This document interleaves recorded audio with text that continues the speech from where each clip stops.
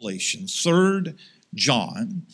And a few weeks ago, I told you I preached in a Bible conference where they gave us the subjects, lesser-known characters in the New Testament. And I preached on Apollos, and I preached on Gaius. And I am well aware that 4 years ago, I preached 3 messages, 2 of them from 2nd John and 1 of them from 3rd John. A letter to a lady and a letter to Gaius. I'm well aware of that, so nobody has to come up and remind me of that. This is not that message, all right? It is not. It's not the same message at all. And the Lord gave me a thought the other day, sitting in a motel room or in the lobby, and I really want to give you that thought. And if I give you the thought first, then it's a 3-minute message. And I know you'd feel cheated and wouldn't get your money's worth, so I'm not going to do that. I'm going to give it to you last. So I'm going to preach a message, but you really want to hang on for the last 3 minutes. I promise you it'll be worth your money. 3rd John. 2nd and 3rd John, 2 postcards, 2 very short epistles by the Apostle John, two individuals. 2nd John is written to an unnamed lady. 3rd John is written to a named man. They're very valuable because these letters, though they're written to somebody a long time ago, they give us insight into the workings of the early church. And the writer identifies himself in 2nd John as the elder, in 3rd John as the elder.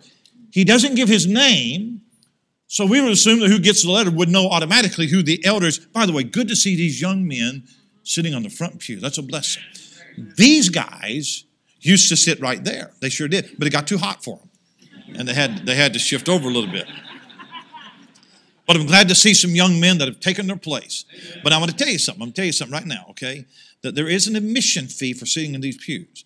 When you sit on the front pew, you have to amen the preacher at least one time during the message.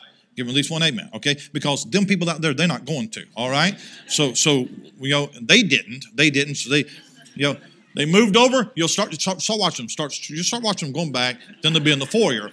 So I'm looking for one amen. So the writer identifies himself as the elder. They would know who the elder was. If I wrote a letter to my daughter and just signed it Dad, she would know who I am, all right? And so it wouldn't be necessary to give the name. 2nd John is written to the elect lady and her children. So in some church in Asia Minor, there is a lady that's raising her children in truth. If you read 2nd John, you will gather that this lady had a house, she had children, and she had a sister. Nothing is said about her husband, so she's either a widow, he's not saved, or John just didn't mention him. Then 3rd John is written to the well-beloved Gaius. Gaius is an individual in a church in Asia Minor. It could have been the same church as the elect lady in 2nd John. We don't know that. But 3rd John is the most personal of John's epistles. 1st John is written to all believers in general. 2nd John is written to an anonymous lady and her children. 3rd John is written to a named man. 1st John has no personal references. 2nd John has anonymous personal references.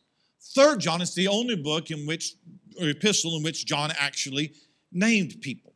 Now, just like in the 2nd John letter, and we'll not read that, there is a house church somewhere that John has connections to.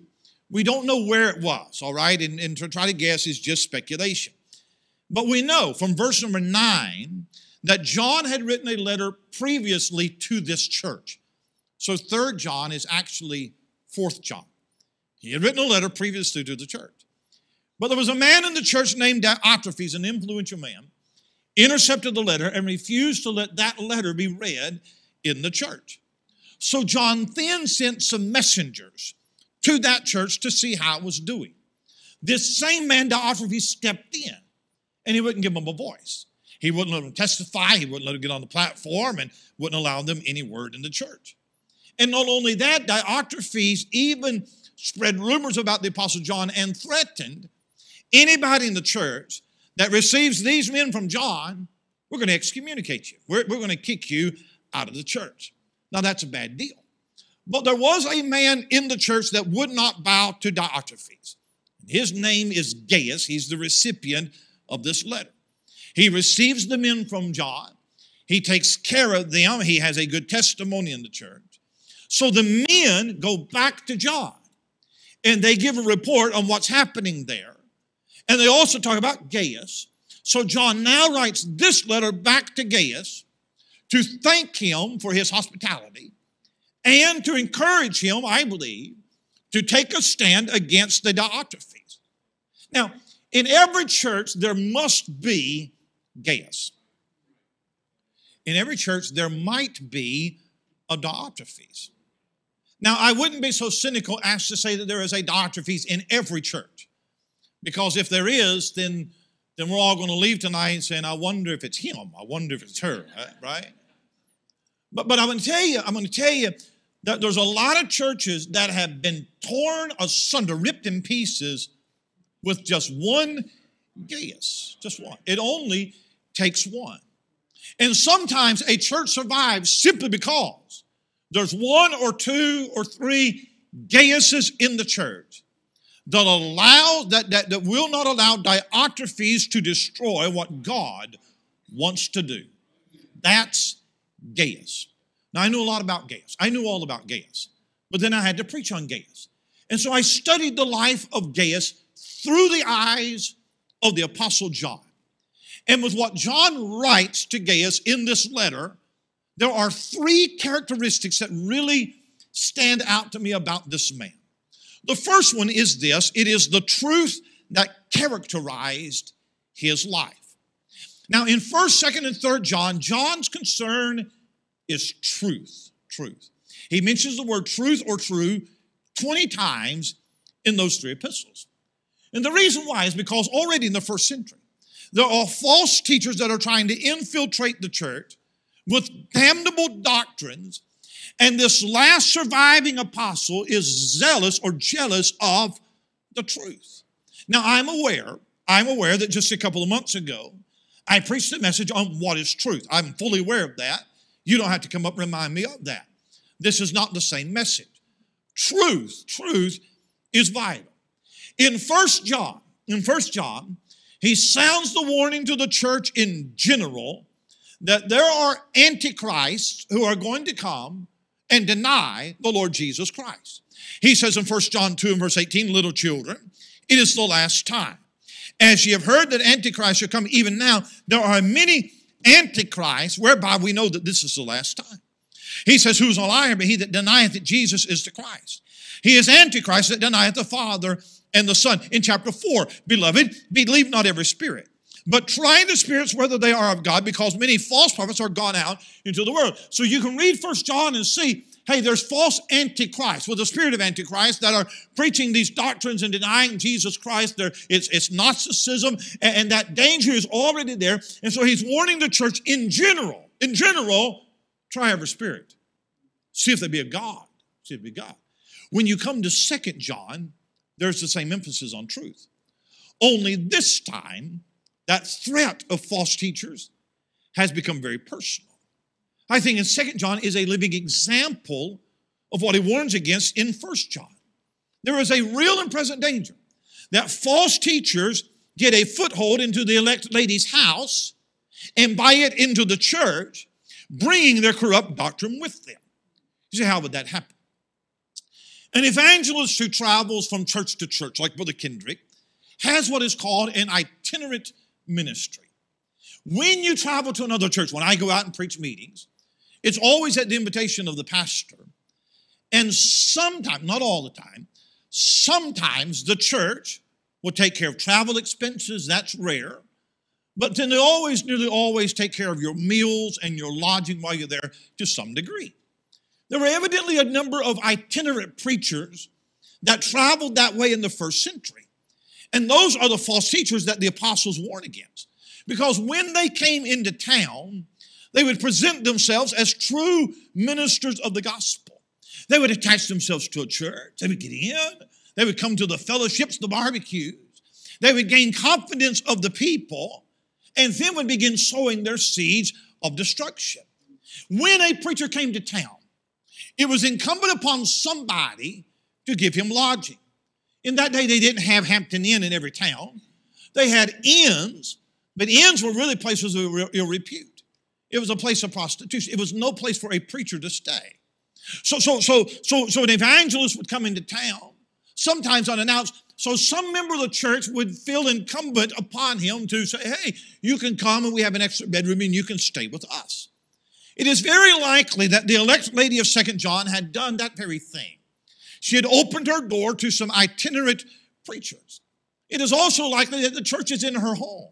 So bringing them into her home is like bringing them into the church.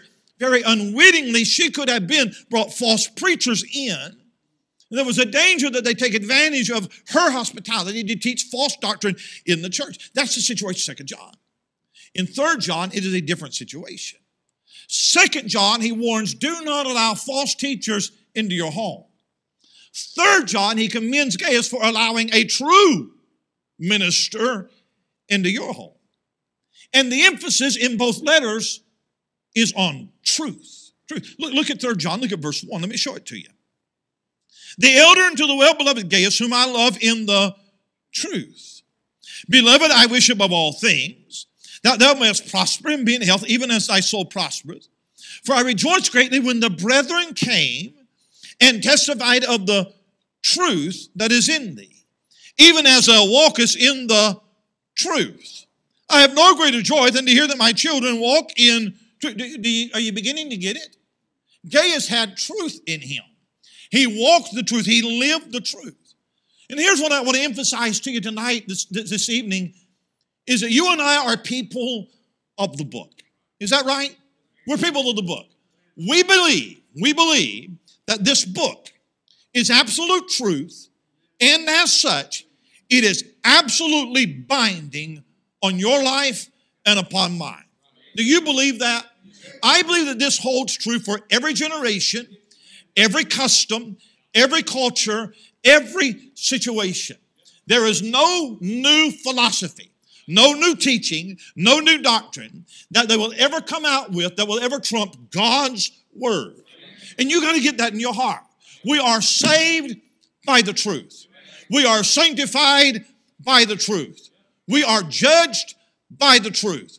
We are set free by the truth. We worship in the truth. We serve God in the truth. We rejoice in the truth. We speak the truth. We walk in truth. We desire the truth. I'm telling you, we are people of the truth. And there's always been an attack against God's truth. I don't know if that attack has ever been any greater than it is right now. People don't want to hear the truth. Truth is fallen in the street in our day. Now, I'll tell you a couple of things about truth, all right? Back to 2 John. Truth is the basis of our relationship. Look at verse number 1 of 2 John. The elder unto the elect lady and her children, whom I love in the truth. And not only I only, but also all they that have known the truth. The connection between this lady and Gaius, get this, is truth. The thing that brought them together in whatever relationship that they had was that they both believed the truth. There's a believer in one part of the world. There's a believer in another part of the world. And they met and they were united because of truth.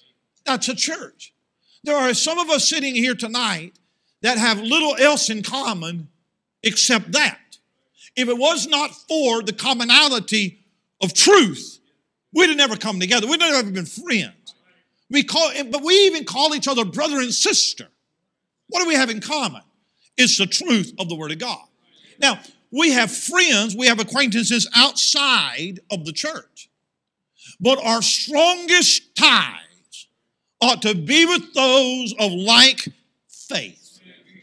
Truth can be a closer bond than even flesh and blood.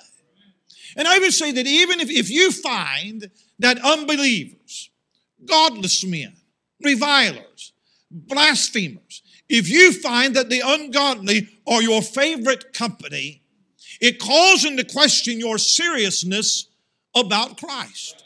You can have business dealings, you can be good neighbors, you can have interaction, you can have family, you can live together. But how can you prefer the company of someone who denies Christ, who died for you? Truth is the basis of our relationship. But then here's something good for independent Baptists. Truth must be balanced with love. Look at verse number 5. Now I beseech thee, lady, Not as though I wrote a new commandment unto thee, but that which we had from the beginning, that we love one another. And this is love, that we walk after his commandments. This is the commandment, that as ye have heard from the beginning, ye should walk in it. So we're absolute, adamant, dogmatic on truth.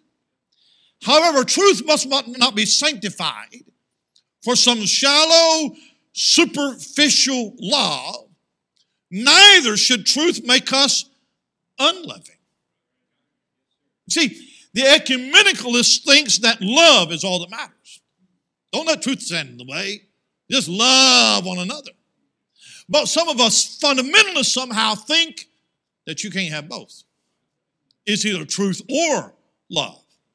Now, I'm here to tell you that truth and love can be mutual. That the more truth that you have, some think that the more truth you have, the more right that you are, that somehow that translates into being mean and harsh and rude. But I beg to differ. I don't believe that truth makes us unkind. It doesn't make us ungracious. It doesn't make us inhospitable. Truth is to be held in love. Now in 2 John, the very next verse, verse 7, he's going to tell you who not to love. You don't treat everybody the same.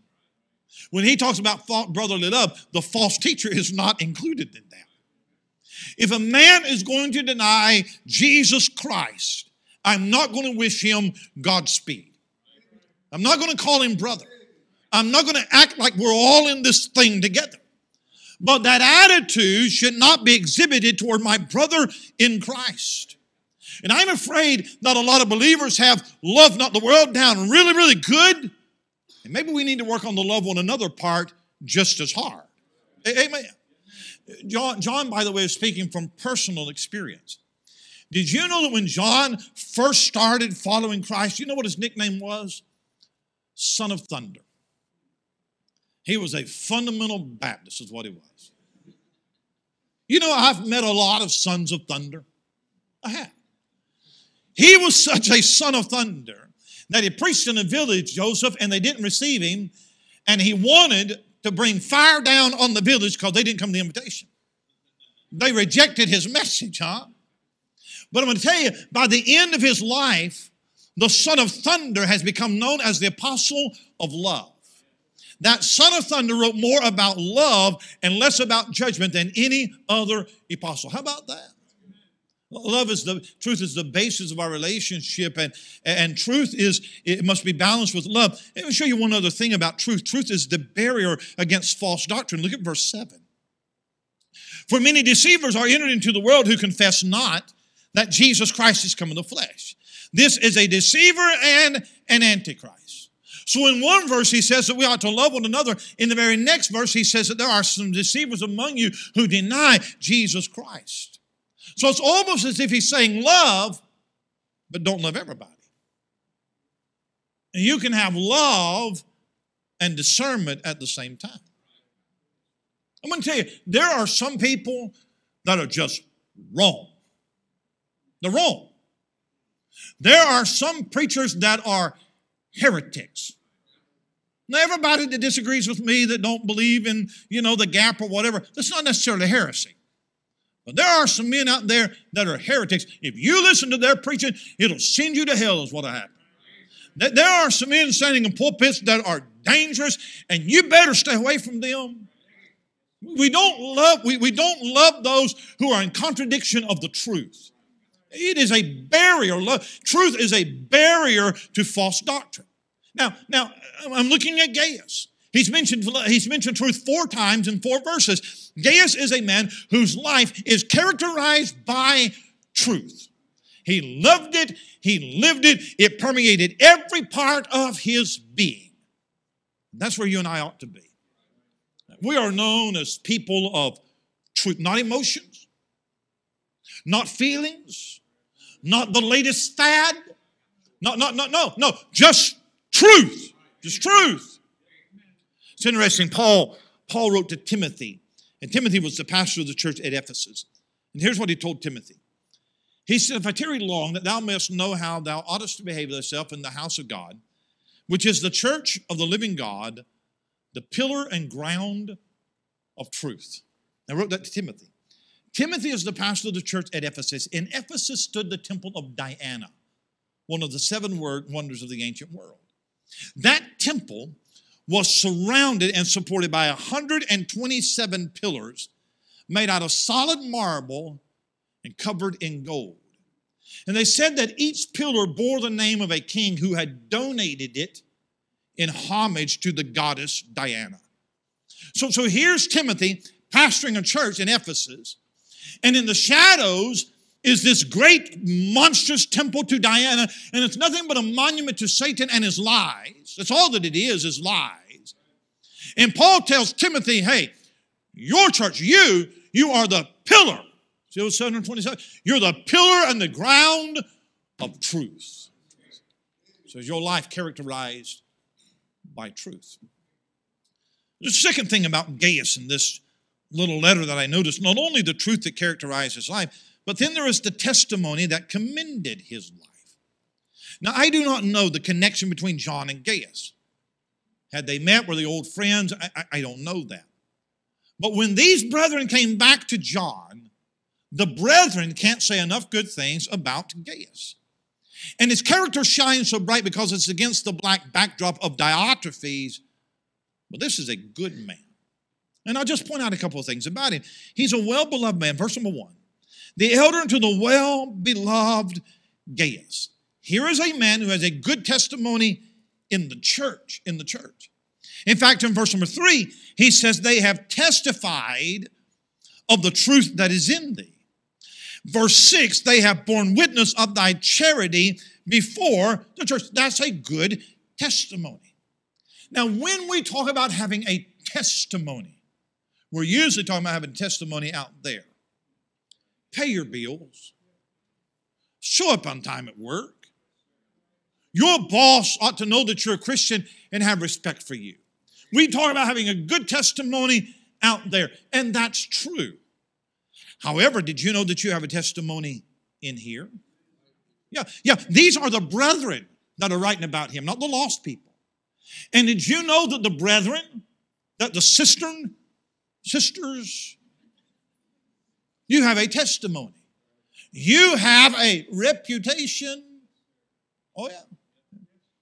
I mean, some are leaders, some are followers.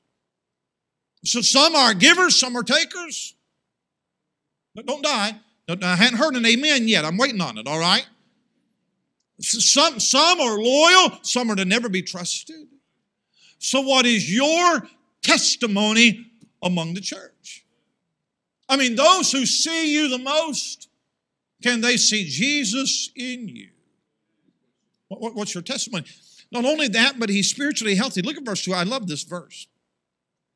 Beloved, I wish above all things that thou mayest prosper and be in health, even as thy soul prospers. There is a hint that Gaius may have been sick, may have had health problems. Maybe that's why John mentions that. But if he is physically sick, he is spiritually healthy. You read verse 2, he's doing better in spirit and soul than he is in body. Yeah. 90% of our prayer requests are physical. Right? 10% spiritual. And if you're facing a health issue, and many of you are, then let it be known. Let the church pray for you. But I wonder if our greater problems are not spiritual and not physical. I mean, how many times have we taken prayer requests? Preacher, pray for my ingrown toenail, or pray for a surgery I'm fixing to have, or something like that. Very rarely would a man ever get up and say, I just need the church to pray for my temper. I mean, I just got an anger issue and I can't get control of it. And yesterday was really bad with my wife, and I've apologized to her. But would the church just pray that God would help me conquer my spirit? That don't ever happen, does it? Huh? You know, I've been harboring bitterness in my heart, and I'm tired of it, and I don't want to be a bitter person. Boy, preacher, y'all pray for my... No, we don't ever ask for that, do we? And here's what's interesting to me, is how John phrases this. He says, I wish above all things that thou mayest prosper and be in health, even as thy soul prospers. I'm praying that you will be as physically healthy as you are spiritually healthy. As your soul prospers, that's how I'm praying for your body. Would you be okay if we prayed that for you? Huh? Well, that's what he's praying. If we all just sincerely prayed, God, would you just make us all as healthy as we are spiritual? Woo! I don't know. I want that, to be honest with you. Huh? That's what he's praying. Spiritually healthy. He's hospitable. Look at verse 6.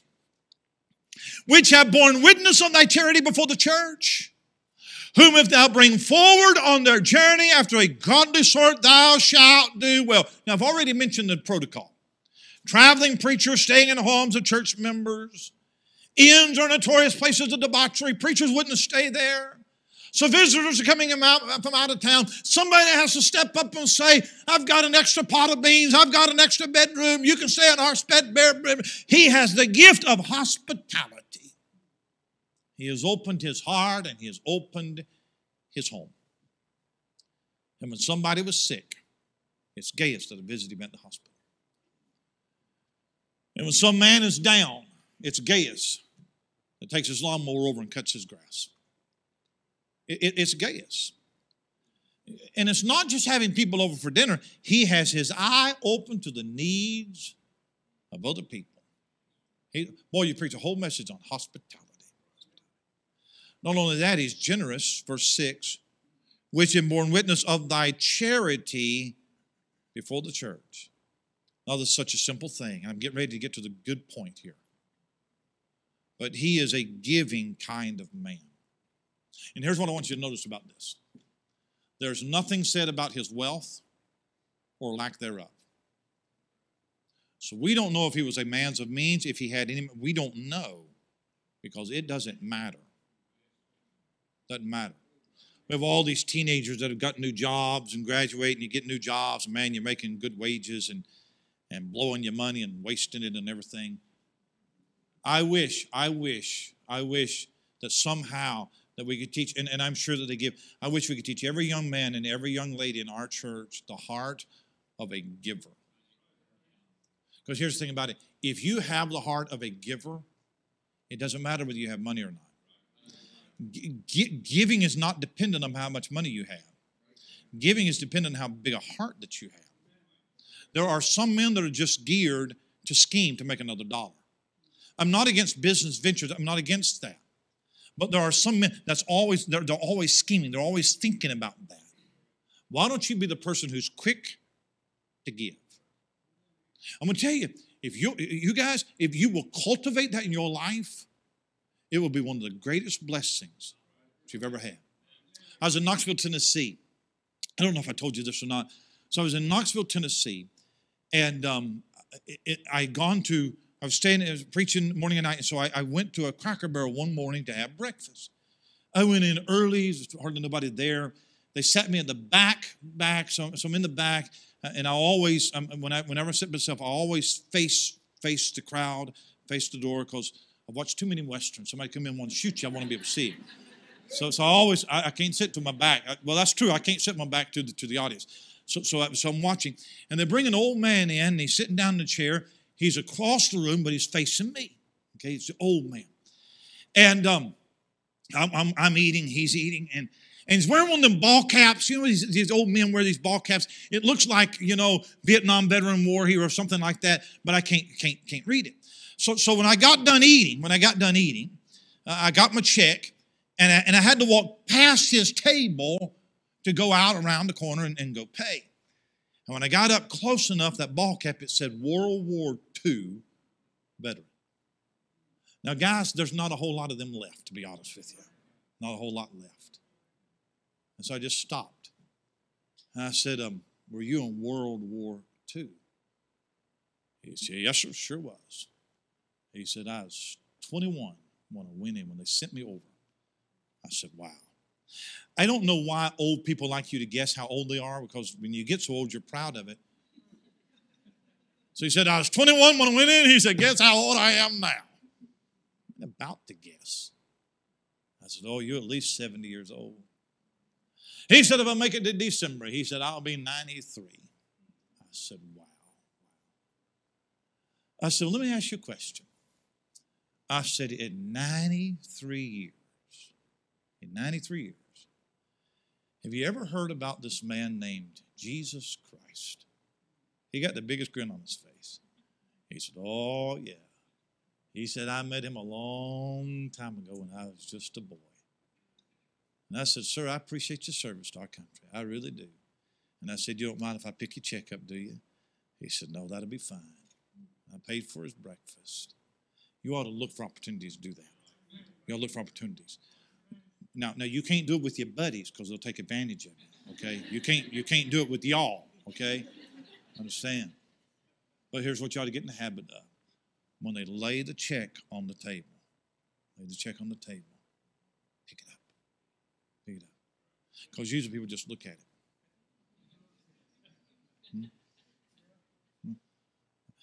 He's generous. This is a good man. There's a testimony that commends his life. Here's my last point, all right? There's trouble that challenged his life. The letter is to Gaius, but it is about Diotrephes. And Diotrephes is power hungry. He's a critic. He's dismissive of authority. One man with the spirit of Diotrephes in a church can cause so much damage. So look at verse number 9. He says, I wrote unto the church, but Diotrephes, who loveth to have the preeminence among them, receiveth us not. He wanted authority. He wanted to be noticed. He wanted you to ask his opinion.